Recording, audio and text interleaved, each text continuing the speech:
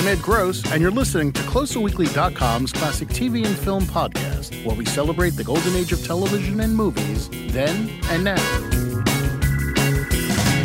In the second part of our conversation with Brady Bunch star Christopher Knight, we talk about his life after the Bradys, his success in the early days of the PC world, the decision to have his life with Adrian Curry be turned into a reality show, My Fair Brady, his thoughts on each of the Brady reunion projects, and much more. After the show ended, and you, like you said, you were just desperate to leave a normal life, but then you went in this business direction, right, with the whole video thing, and you were very successful doing that. It's an interesting, I can't even say parlaying the success of the Brady Bunch because it had nothing to do with the Brady Bunch. It was an interesting direction your life took. I had too much awareness of the business of acting from my father. So literally, very consciously, I didn't trust it. You know, I thought, okay, so look at how it occurred for me. It came out of nowhere. It blossomed, and just as easily as it came, it could go. It wasn't like I wasn't capable of fooling myself because there wasn't like a whole lot of energy placed on and need on being successful as an actor. It just kind of happened to me. But easy come, easy go is certainly in play. And I guess I was protected by that because the reality is even if you are an actor and by your own effort and your own determination you become successful, you could still find yourself not working. Oh, yeah. Regardless. So it's really, I had a real good view of how much this business is just really based upon luck. And I wanted to get out of that. I wanted to get into some business where you're literally, I equate it to walking a ladder. I mean, just through attrition. You don't even really have to move up the rungs of the ladder as the ladder itself is bringing you up. But in the entertainment industry, it's not really a ladder. It's a barrel. So that's interesting. The more successful you are, the quicker you'll find yourself at the bottom of the barrel being recycled. And you gotta withstand that. And it's going to happen repetitively. If you're lucky, it'll happen repetitively. And none of that is something you're in control of. And I saw my dad struggle. You know, he couldn't, I was working because my dad didn't work, or didn't make enough money for a family. Right. My dad telling my mom when we were just like 2 and 3 years old because they had no business having children, they didn't have enough income for it, to feed them every other day. Oh my God. that was his approach. It's like, he's an actor struggling, making ends meet by having all these other jobs. Right. And none of them fulfilling because what he wants to be is an actor. Yeah. So, I saw how my dad was a very educated, person and his friends, and look back on it as a young adult and say, actors are like some of the highest IQ'd homeless people there are. They've or artists. They've picked an avenue with very little economic opportunity that they can control, and by being in the arts, they're relatively educated, mostly. In some cases, maybe just savants, but bright people who've chosen a path that's going to cause them to live nearly on the street. Yeah, that's my dad. And I didn't want that. I thought, there's got to be something else. I got to, if anything, double track this. I thought I was leaving the industry completely when I went off, to UCLA, but then I found myself missing some of the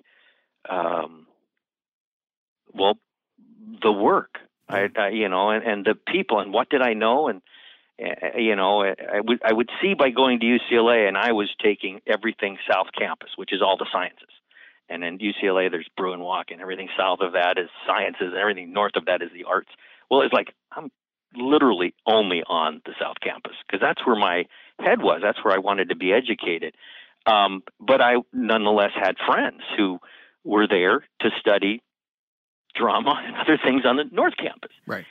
And realizing how much they're struggling studying it so that they could have the success or the taste of it that I had, I started realizing how much I was letting the advantage that I was given, that I was just letting dissipate, and that perhaps that was not the right choice. And I also discovered my own learning disabilities while I was there that I didn't have a clue about, that I kept under wraps, that was going to make, actually finishing school quite difficult. I was always a really good student, but I had ADD, and no one really knew what that was at the time. Right. I don't only find out about it, when I was late 30s, early 40s. But, Wow. I really had a struggle with those classes I wasn't interested in. I could read a book on science because it interested me. And most people would say that would be the harder book to read because it's really dry. Yeah, the book on but science. I had these classes I was going to eventually have to take that were going to be on the North Campus in literature and other things that would later become interesting to me. But at the time they weren't, and it made it just getting through it ridiculously difficult. I couldn't. I mean, literally, I'd be turning pages and then realize I just turned 50 pages. I have no idea what I just read. Yeah. And then it would come down to just forcing myself to read the lines, to turn the page, and then it's the same thing. All I'm doing is I'm going through most of it. None of it is sticking in my head. And if it was something I was interested in, I would have no idea how many pages I turned. It would just all be about, living what was being said. It's a totally different experience depending upon the material. And people from the outside think that that's lazy. And I didn't want anybody to think I was lazy. I didn't think I was stupid, but I knew I wasn't lazy. But why? And so I just tried to avoid those things that I was not really interested in. At the point, I didn't realize that I wasn't. It was because of the interest that kept it. I would learn that later. But sort of recognizing that this is going to get more and more difficult, and maybe I should go back to that industry that gave me success early. And so then I went back to it and had some success. But at the same time, going, oh no, I'm back in this thing. That is unaccountable. It might disappear again on me. And so then when it slowed down again, when I was in my 30s, and I was dating someone I really kind of wanted to, have that white picket fence and the whole family kind of idea. Although I didn't know ever if I really wanted to have children or if it would ever happen. That's probably just being scarred as a kid myself in the family that I grew up in. But to have a wife and be accountable to those things that I thought my dad was very careless at not being accountable for, because he chose a career, not because he chose a career path, because he insisted upon not changing it once he had a family. That made everything sort of like feeding him every other day is really That's looking insane, at it's funny, man. but it's reprehensible. It's not funny. You shouldn't be having children. That's what it really comes down to. But he comes from, he was the first generation. Grandparents came over from the old country. In the old country, you used kids. You worked your kids. Right. So that's sort of the inspiration for getting us an agent. They can get to work early, and we can pool all the money together. We'll live off the family. It'll be everyone, working together to make this work. In any case, I didn't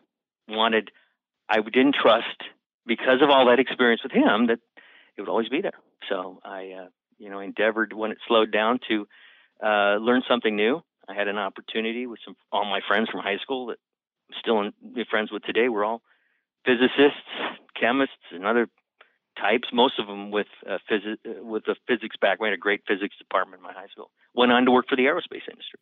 Wow. In various capacities, like running it, like out here. Some of them left to go into this new industry, the PC industry. And I, had an opportunity, took it up, and took to it like a duck to water. But in this industry, the computer industry, I even rationalized that, I don't have any of the background any of these people do, but in the early PC industry, no one had a background in it. Yeah. So I figured the longest or the farthest I was behind is 6 months. Right. And it was true. It was true. Everybody's learning on the job.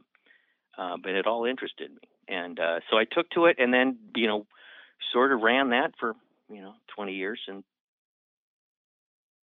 got tired of that, or needed to take some space from that, and then came back to the industry that I wasn't intending to completely leave the entertainment industry, but it's sort of what happened, because all of a sudden I had employees and management responsibilities, and the idea of like being available to go on interviews wasn't something I could do to people who were entrusting me with responsibility. Right. I sort of had to make a choice. It was good to me. It grew. That's I learned great. a lot. And now I'm, able to, do both. I mean, I was curious about this before we started speaking, but even more so now. Why, for a guy who is not looking necessarily to be in the spotlight and all that sort of thing, why would you do something like My Fair Brady? I'm just curious about that. Very, very, very strong reason, interpersonal reason. So I became really smitten with her. Right. And she was quite different. Now, I had 2 marriages that didn't work, not because of me necessarily. They went sideways rapidly. And I found myself, completely off, taken aback, not just taken aback, crushed, if you will. And, I always had good taste in women. I mean, I am not one to want to be around somebody who themselves doesn't have some level of ambition or capability. I was always attracted only to women who themselves wanted to work and were intellectual or had some capacity in that arena, and was successful at finding, in my first wife, somebody like that, and very close to her father, who was an attorney, family law attorney of all things. And so, downline a couple of years after marriage, the marriage is going south, but I don't know about it. Oh, gee, okay. So I'm surprised by all of a sudden this my world becoming completely changing overnight. I mean, I was adopted by her family, but that was my family, so I could get away from the craziness of my own family. And my father-in-law was a mensch. I mean, he just really was. He was just this incredible human being, very supportive, could supply the kind of stuff that my dad just didn't know how to, or maybe couldn't. But at that point, I'm more than a young adult. I'm an adult. I'm 30 years old, but I'm learning a great deal about how to function in the world of business and in the world through this man. We dated for 7 years, got married, we were married for 3 years, and then the marriage ended. It was like, to me, it was sort of like the end of Act 1. It was lights out, and you weren't prepared for the lights being out. But It's now, when the lights come back up, though, it's going to be a completely different set, and that's how I felt. And it was humbling, and it hurt. And then I wasn't really into necessarily looking for somebody right away, but I met somebody. She was tremendously successful starting her career, and it kept on an arc. And then we dated for 4 years, and then we got married. Happened again, and this time for different reasons. For different reasons, not that I completely know, but it doesn't really matter.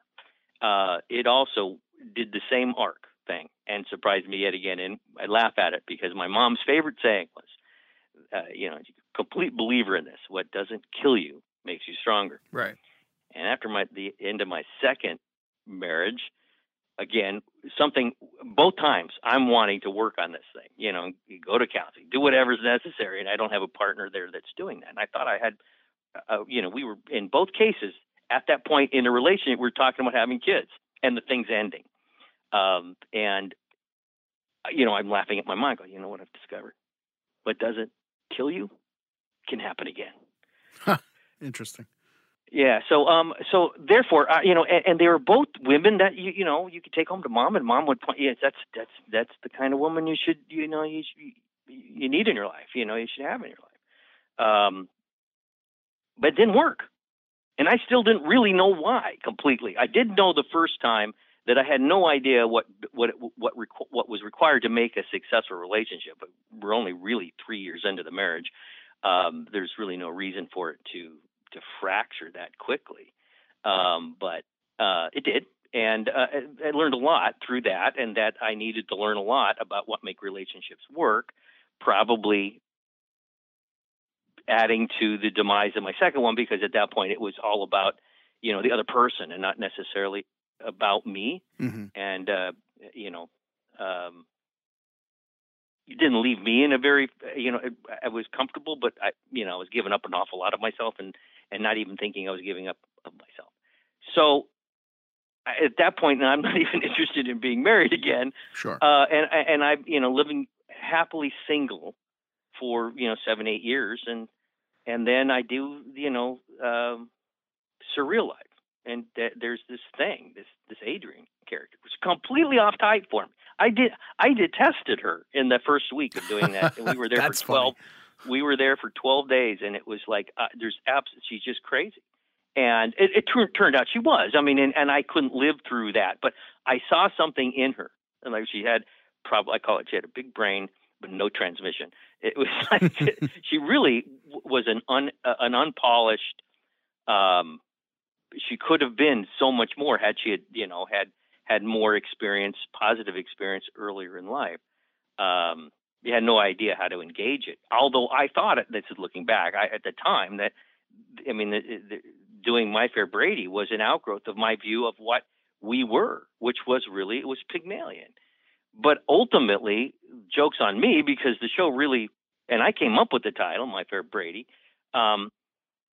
because that's what it was supposed to be to me. That's the way I pitched. They came to me and said, "Listen, we would love to do a show." They pitched me some kind of show, and it was like, I don't really like that. But at this time, she's living with me. She just started to, and they had asked about that earlier, and I said, absolutely no way.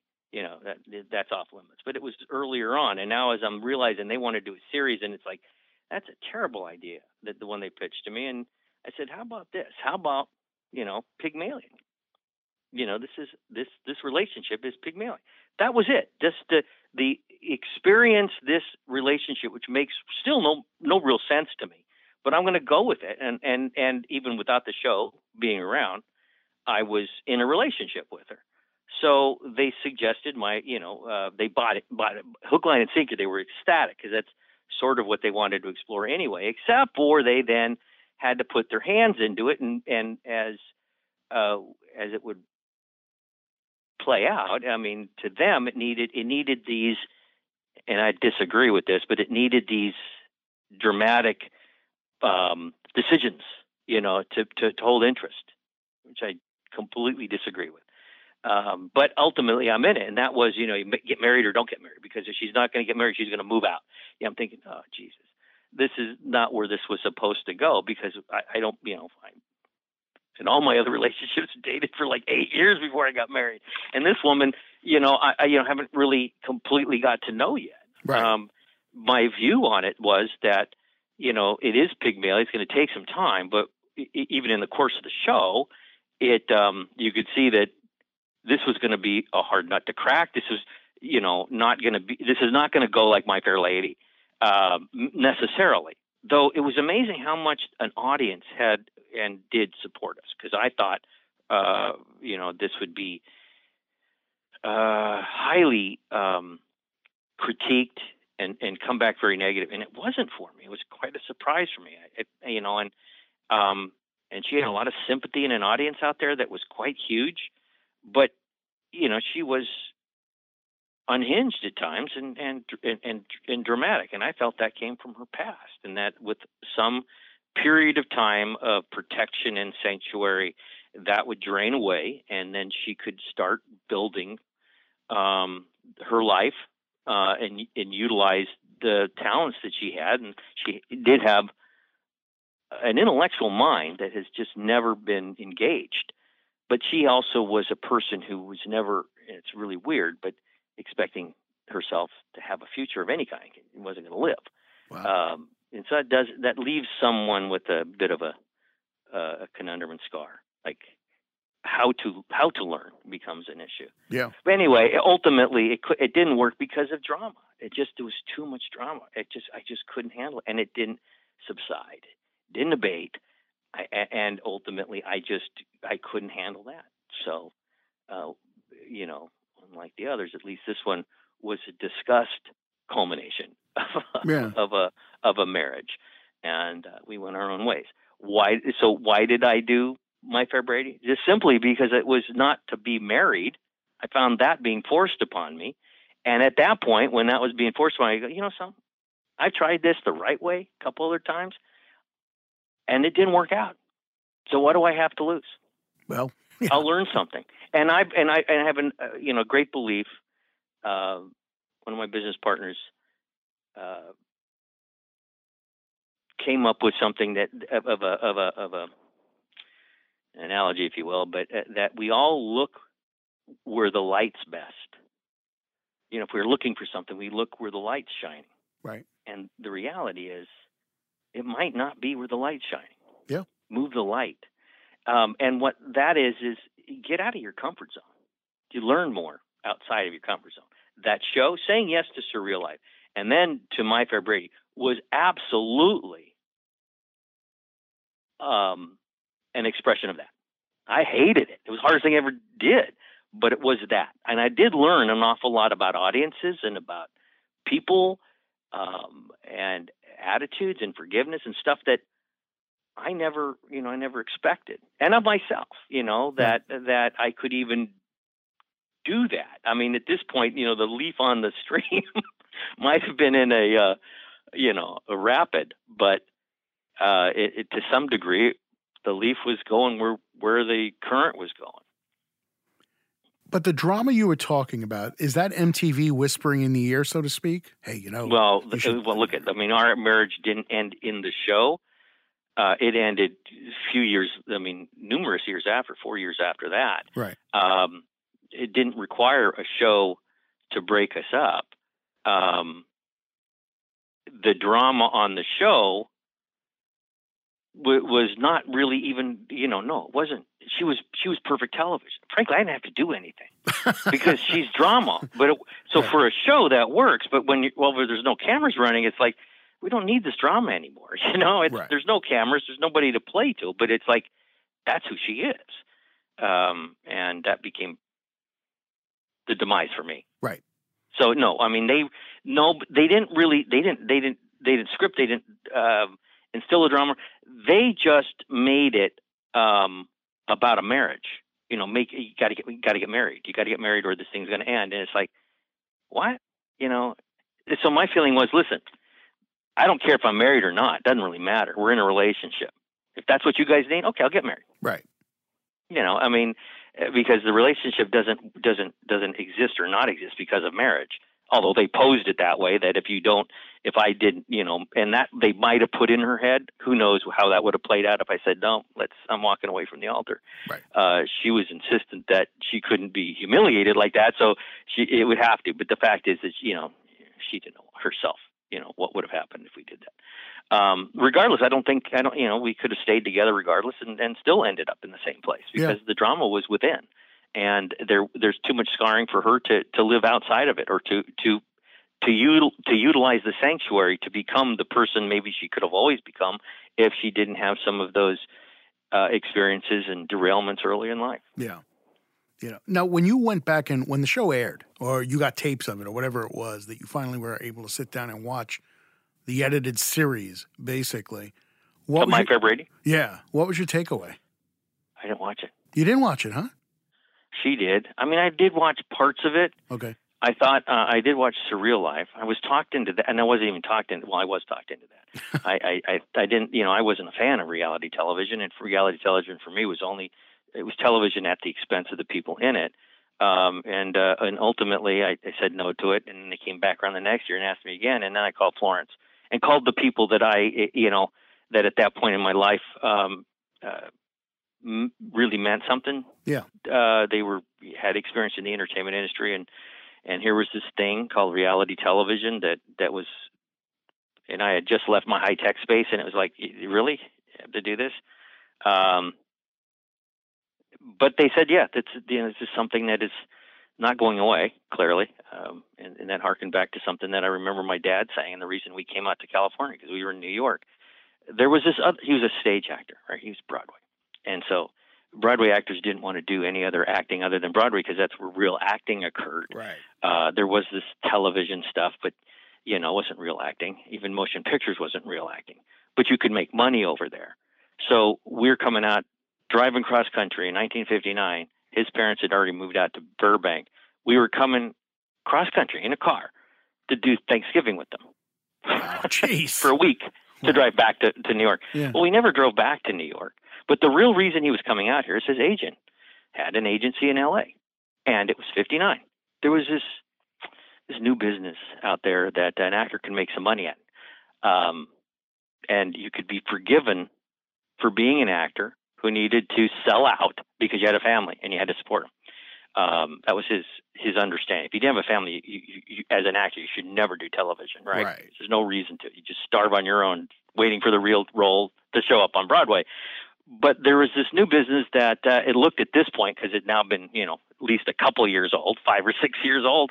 It didn't look like it was going anywhere. It was going to stick around.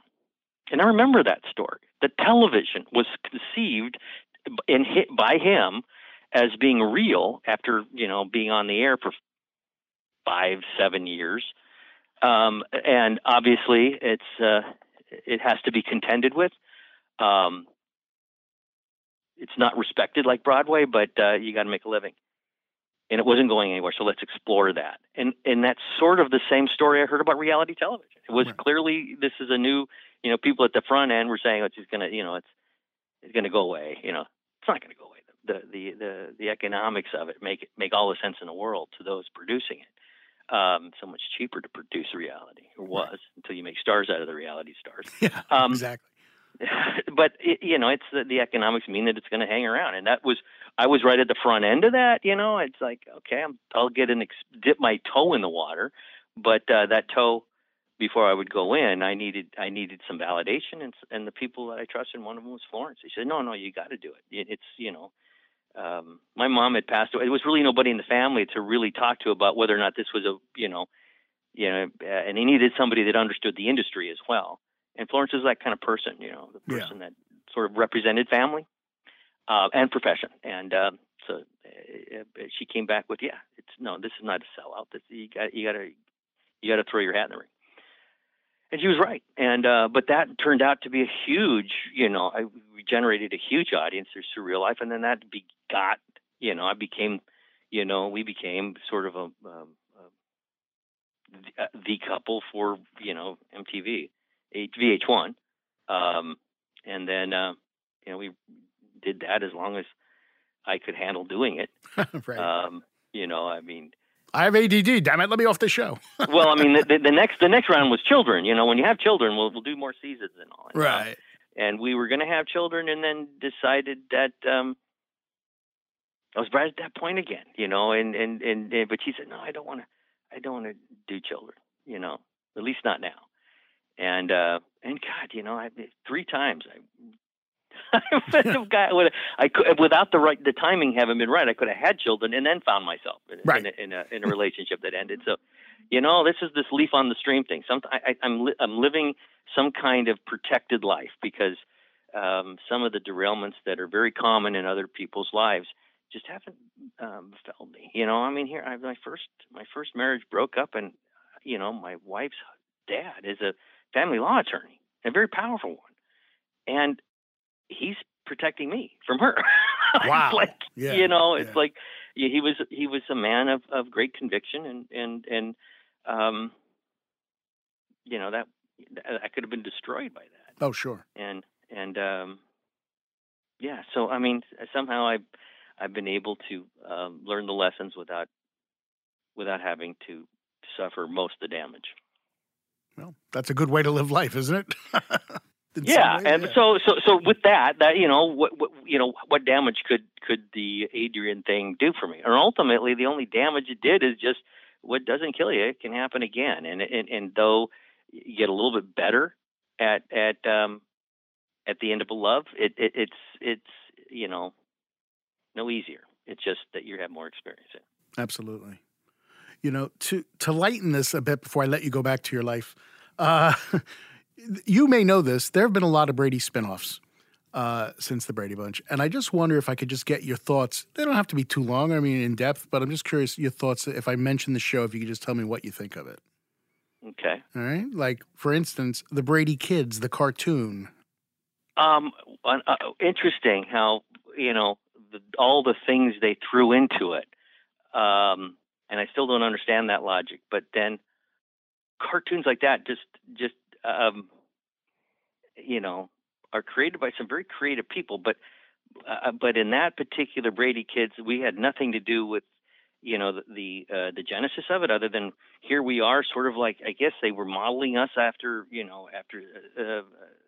Scooby and of sorts, and so they needed some other players like a Merlin and pandas. To me, that Don't was forget just the pandas. really, and the pandas. I mean, it's just really odd. But later understanding where like Teenage Mutant Ninja Turtles comes from, these are probably individuals in the creation of the show that know a little bit more about the audience and things they need to throw into it to somehow give it more attachment points. I think that we could have been on the air longer with that, but we had a hard time with, I think, the deal ultimately. So it all fell apart. But I think I think there's actually an opportunity to make, sort of, I wouldn't call them superheroes because you don't really, but in that capacity for a 4-year-old, everyday characters out of cartoon Brady's because they represent sort of family. Yeah. They represent family. They represent togetherness. They represent cooperation, kindness, warmth, and all the things that one would hope to get from family, even if you don't have your own. So to project them, back into re-envision them, if you will, as that for an American public, I think it would be. I think it could be lapped up still, not with our imagery, but new imagery, but with the same concept. You could make any family up, but the fact is the Bradys already have this legacy, and they already represent that all that stuff. So you could probably leverage it and do a cartoon today that sort of had that. And again, the audience would be, from a 3-year-old to an 8-year-old. It would have to be. It's for them. It's but a way of producing something that is and could exist, parallel,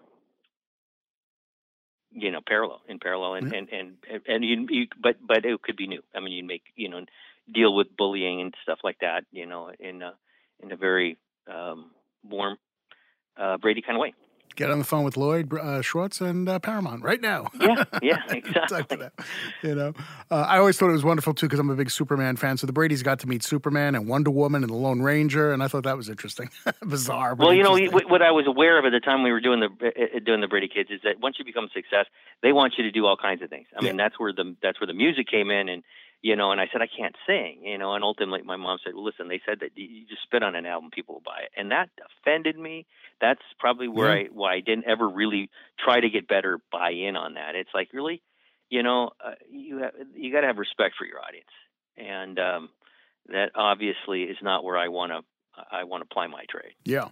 Absolutely. But then you do more of a nightmare, the Brady Bunch Variety Hour. Good Lord, man. Right. So that was my coming back into the industry after going to UCLA, discovering the little things I did about myself that I wouldn't understand for another 10 years about, am I learning to say, why is this going to be so difficult for me in this surrounding? And I didn't know how to reach out for any help to know what was going on and why things, I not a super person, but I didn't necessarily have or developed study patterns that could have overcome the issues I was confronting. And so I was looking for access back into entertainment, and that was the last thing in the world I wanted to do, though they were offering a great deal of money, which is also part of this.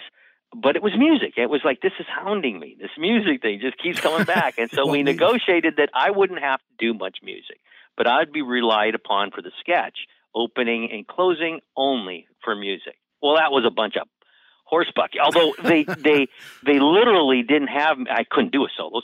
But they had me do a thing with Rip at one point and with Florence that was excruciating. It actually played out quite nicely, but I just, again, it's difficult for people who understand music and to whom music speaks.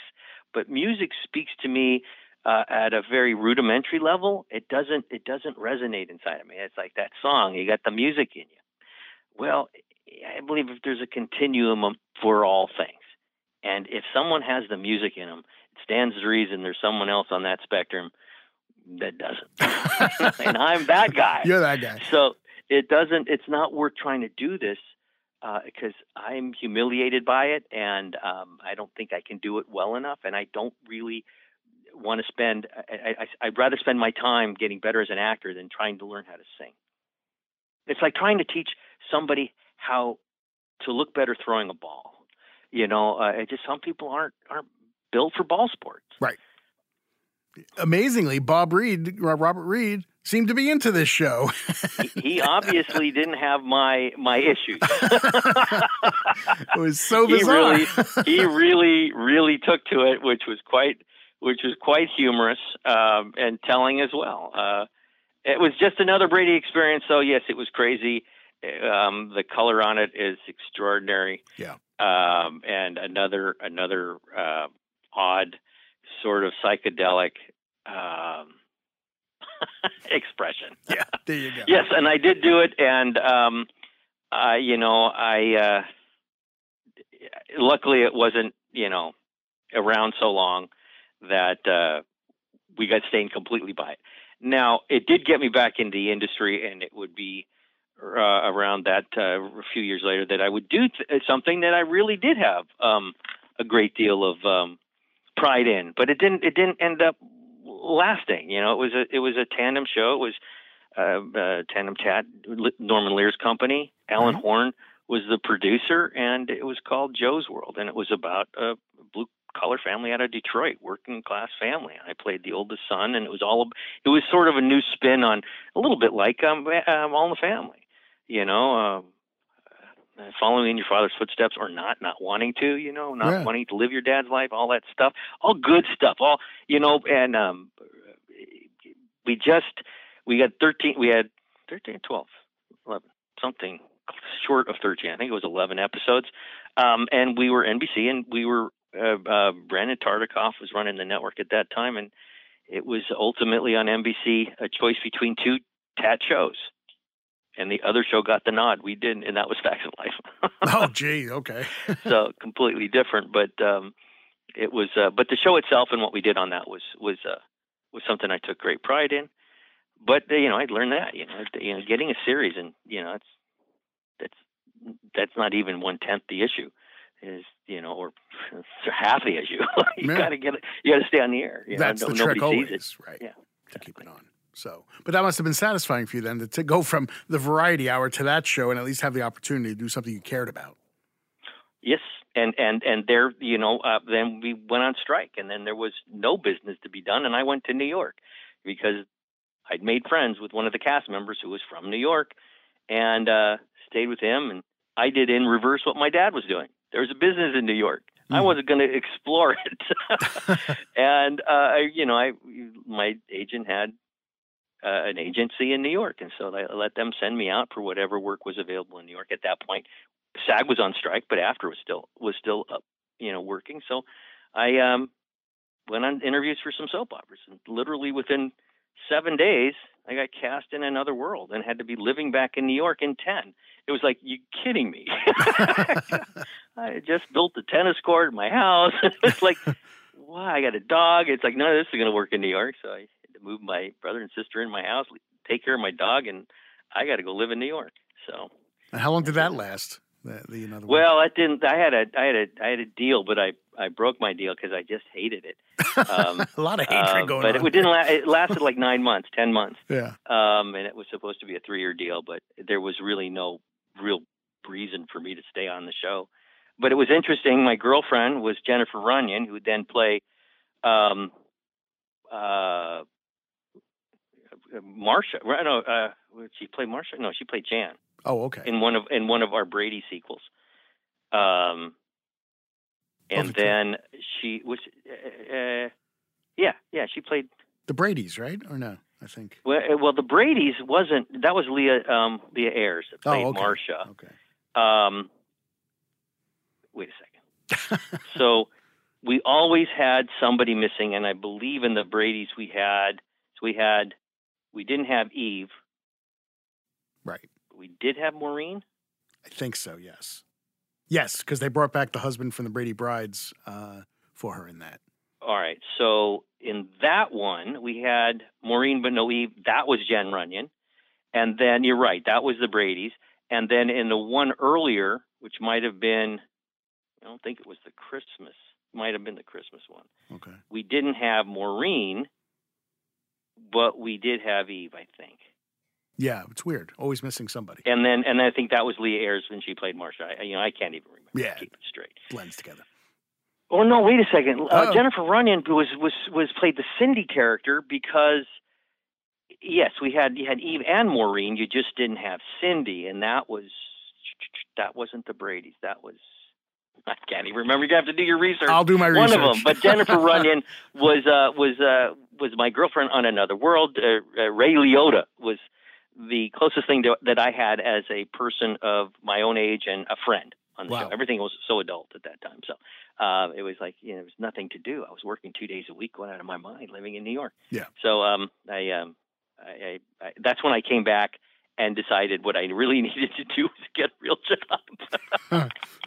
I actually went into casting for a while. I got behind the scenes. Wow. And became an associate casting director. And that's where I learned sort of like how many people, what kind of talent pool we're dealing with and how many people deserve the job and that only one is going to get it. And it was really illuminating, but educational. Yeah. And it was from that I decided to leave the industry and find a home in part in some business. I mean, I shouldn't say leave the industry. Find something else to do as a backup plan, because this industry thing is. The more I was casting, the more I was realizing how capricious it was. Yeah, absolutely. But again, I'm going back on track with this one thing because I do want to get the comment on it. The Brady girls get married. Anything about that stick out? I mean, it was just a 2-hour movie.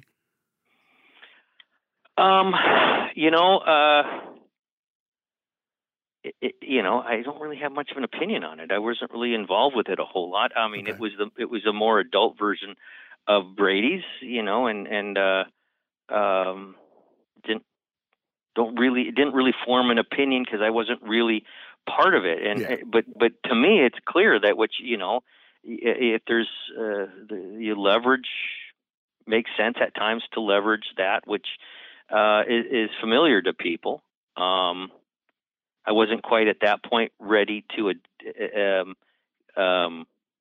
embrace Brady heavily. I mean, that was actually doing Another World at the time that was coming to be. So, I mean, I had to take a week off and get to LA to do my small role in that. But I thought, okay, this Brady thing doesn't seem to be dying. And that would lead to the idea that this Brady thing seems to never die. And eventually discovering while I was in Australia that there's some real warmth and strength in having been a Brady, and perhaps it shouldn't be run from. But I think it was because of these subsequent, reiterations that just kept me aware that it's not dying. No. It comes back every 7 years. There's somebody asking us to do it again. So probably going to keep happening. And then you have your very Brady Christmas blending in with the Bradys. To me, it kind of one goes to the other. But I mean, here's the more dramatic, which people used to call Brady something. What's your thought on that? That sort of more dramatic approach to the Bradys. Right. That's the order there. Brady Christmas didn't become before the Bradys, Brady Brides. Yeah. Oh no, it was Brady Brides. No, it was Brady Brides. Then the Brady girls get married. The Brady Brides. Then a very Brady Christmas, and then the Bradys, and then the Bradys, right? Right. Yeah, and I like in the Bradys. I mean, that was, I was an actor at that time, and it was actually kind of fun to recreate a life for Peter. That was somewhat more adult than that which I remembered. But again, in that environment, it's not necessarily what the audience necessarily wants from us, because they remember the Brady Bunch, and now we're adults, and sort of with perhaps not enough horsepower in the scripts, necessarily, to make that work. And why would anybody want really this to be a heavy drama? And so it was kind of there was application of drama, like being crippled, and so forth. There's like an overreach, perhaps, in trying to make it deep. But it was fun to do. I mean, I learned from that I always have a good time with this group of people. Yeah. So, yeah. And that brings us that up. Ultimately is more important. Oh yeah. I mean, if you're gonna and again, you said earlier, this is a bond that you have with these people that you have with nobody else. It's something that you guys have. Something. It's going to be a weird analogy. It's like the Beatles, right? Only John, Paul, George, and Ringo know what it was like to be John, Paul, George, and Ringo. So maybe doing a stretch there, but that's the analogy I went for. So what can I tell you? You're right. So, and then the HGTV thing, we touched on it earlier. Is that something you're enjoying? Yes, I am. I think it's a kick in the pants and quite a stroke of luck to be honored in this fashion, because that's ultimately what they're doing. They're giving us sort of a celebration send-off, if you will, by reconciling this house to be inside what it's not, but people perhaps think that it is, and it is an interesting project, and it's not a project yet, other than mentally, that there's a lot of experience with. I've worked 3 days. Right. I know what it's going to be in the end, but this whole experience is going to take place, like 5 or 7 days of work over 7 months.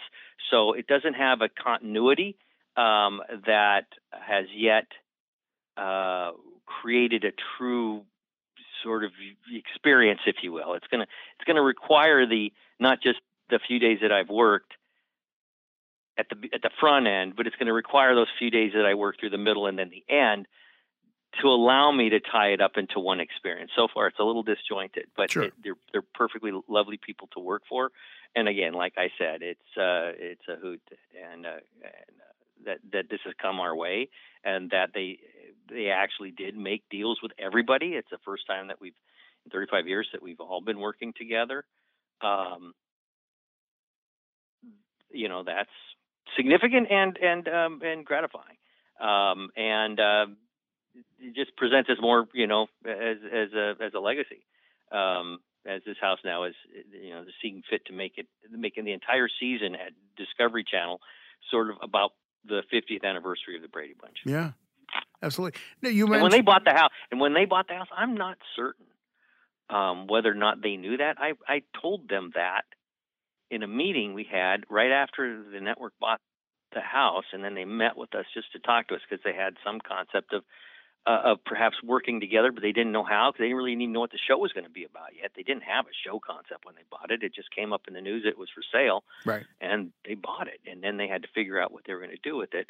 And I think that it was a discovery on their part that the show was going to then, in September of 2019, be a 50th anniversary. How fortuitous is that? Seriously. At that point, yeah, you got to do it.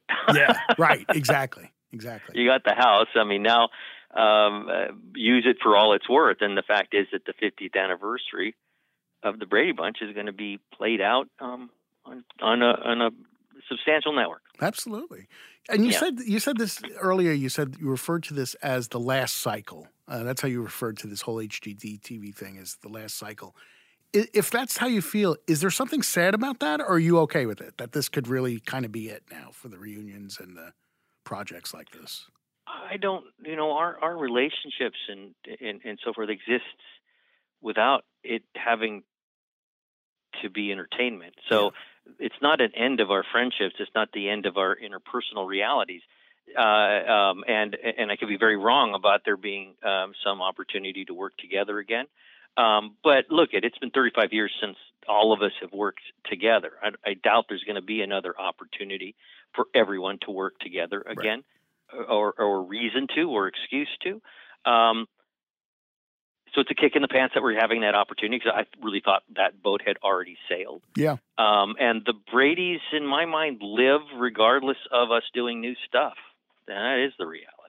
It really is that this Brady world lives in people's minds. Independent. Peter exists independent of Chris. That's right. in an interesting way, and ultimately, it has an opportunity to live forever. Chris doesn't. So, but you will in our minds and our hearts. Sorry, I went for the corn. What's for you? What's next for you, Chris? What are you up to? What do you, besides recovering? What do you got going on? Growing the Christopher Knight brands lines. Starting a new line called Christopher Knight Collection, which is more of a curated line of furniture and top of table and entertaining, glassware, clothes, sheets. Because currently, it's one of the larger brands in the United States for like outdoor furniture and ottomans and chairs, and it's unique that we do as much business as we do, and that there's still 90% of the American population doesn't even know it. There's furniture is a market big out there. Yeah, it's a big market. And I'm just gonna keep riding that. That's my business interest. And then just trying to take advantage of those opportunities that present themselves that are in scripted fare. I don't really, outside of the kind of reality television I'm doing with HGTV, I'm fine with reality television that isn't at the non-dramatic, overly dramatic reality television.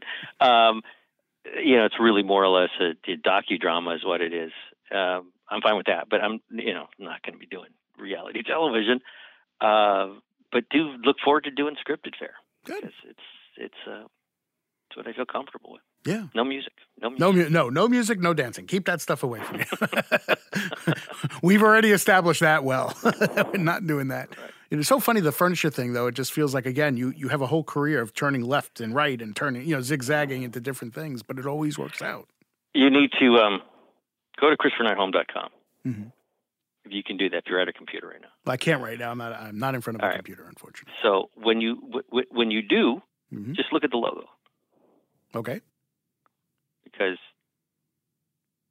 it's a red herring. Oh, okay, cool. Because it's I have two marks. I have the Christopher Knight Home mark and I have a Christopher Knight Collection mark, and they're both call-outs to bygone years. I'll let you figure it out. Okay, I'm going to assume Brady is in there somewhere, but whatever, we'll see. Yeah, you'll see how I embrace my past. Nice. In a quiet. It's a wink.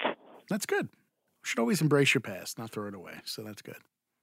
Unless you're eating every other day, then that's a problem. Yeah, terrible advice.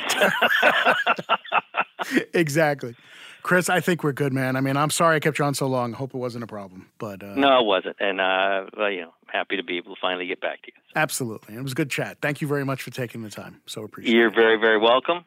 Good luck. All right. You too. Take care. Thank you. Bye-bye. Hope you enjoyed this in-depth conversation with Christopher Knight.